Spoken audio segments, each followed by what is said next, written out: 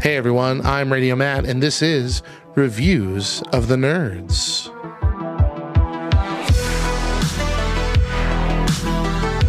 Today I'm reviewing the Paramount Plus series Star Trek Picard Season 3, and I'm going to try to do it without spoiling anything that the previews already have. I've seen the entirety of Picard, and while super fun to see Jean-Luc back in action alongside a returning 7 of 9 from Voyager and a new cast of rambunctious, reluctant heroes, the first two seasons were a bit too ambitious in my opinion, and created stories that didn't tap too heavily into the sweet nostalgia that we all craved.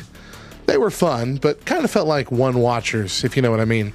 That is why Season 3 was such a welcome change, and they knew what they had when they first started advertising. From the get-go, this was hyped as a reunion of the primary cast of The Next Generation for one last mission.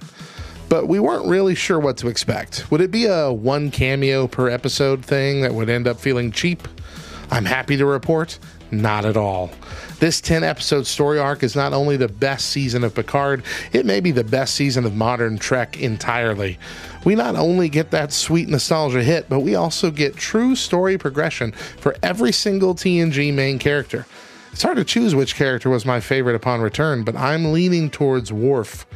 Now, fans of the first two seasons might be disappointed in that, aside from Picard, only 2 of the previous 2 seasons' cast returns for prominent roles in Season 3. But if you're like me, you won't miss them much.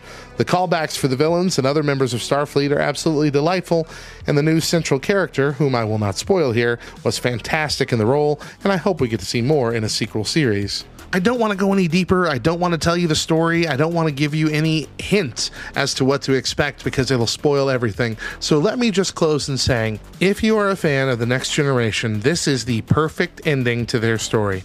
Better than the TNG series finale, better than Nemesis, better than the hijacked last episode of Star Trek Enterprise, for sure. If you haven't been a fan of the first 2 seasons of Picard, or have no interest in watching them first, there are a couple things that you need to know before you dive into Season 3. But I'm sure there's a good article that can quickly catch you up over there on the Google. That's the review. I'm Radio Matt, and remember, swords are fun.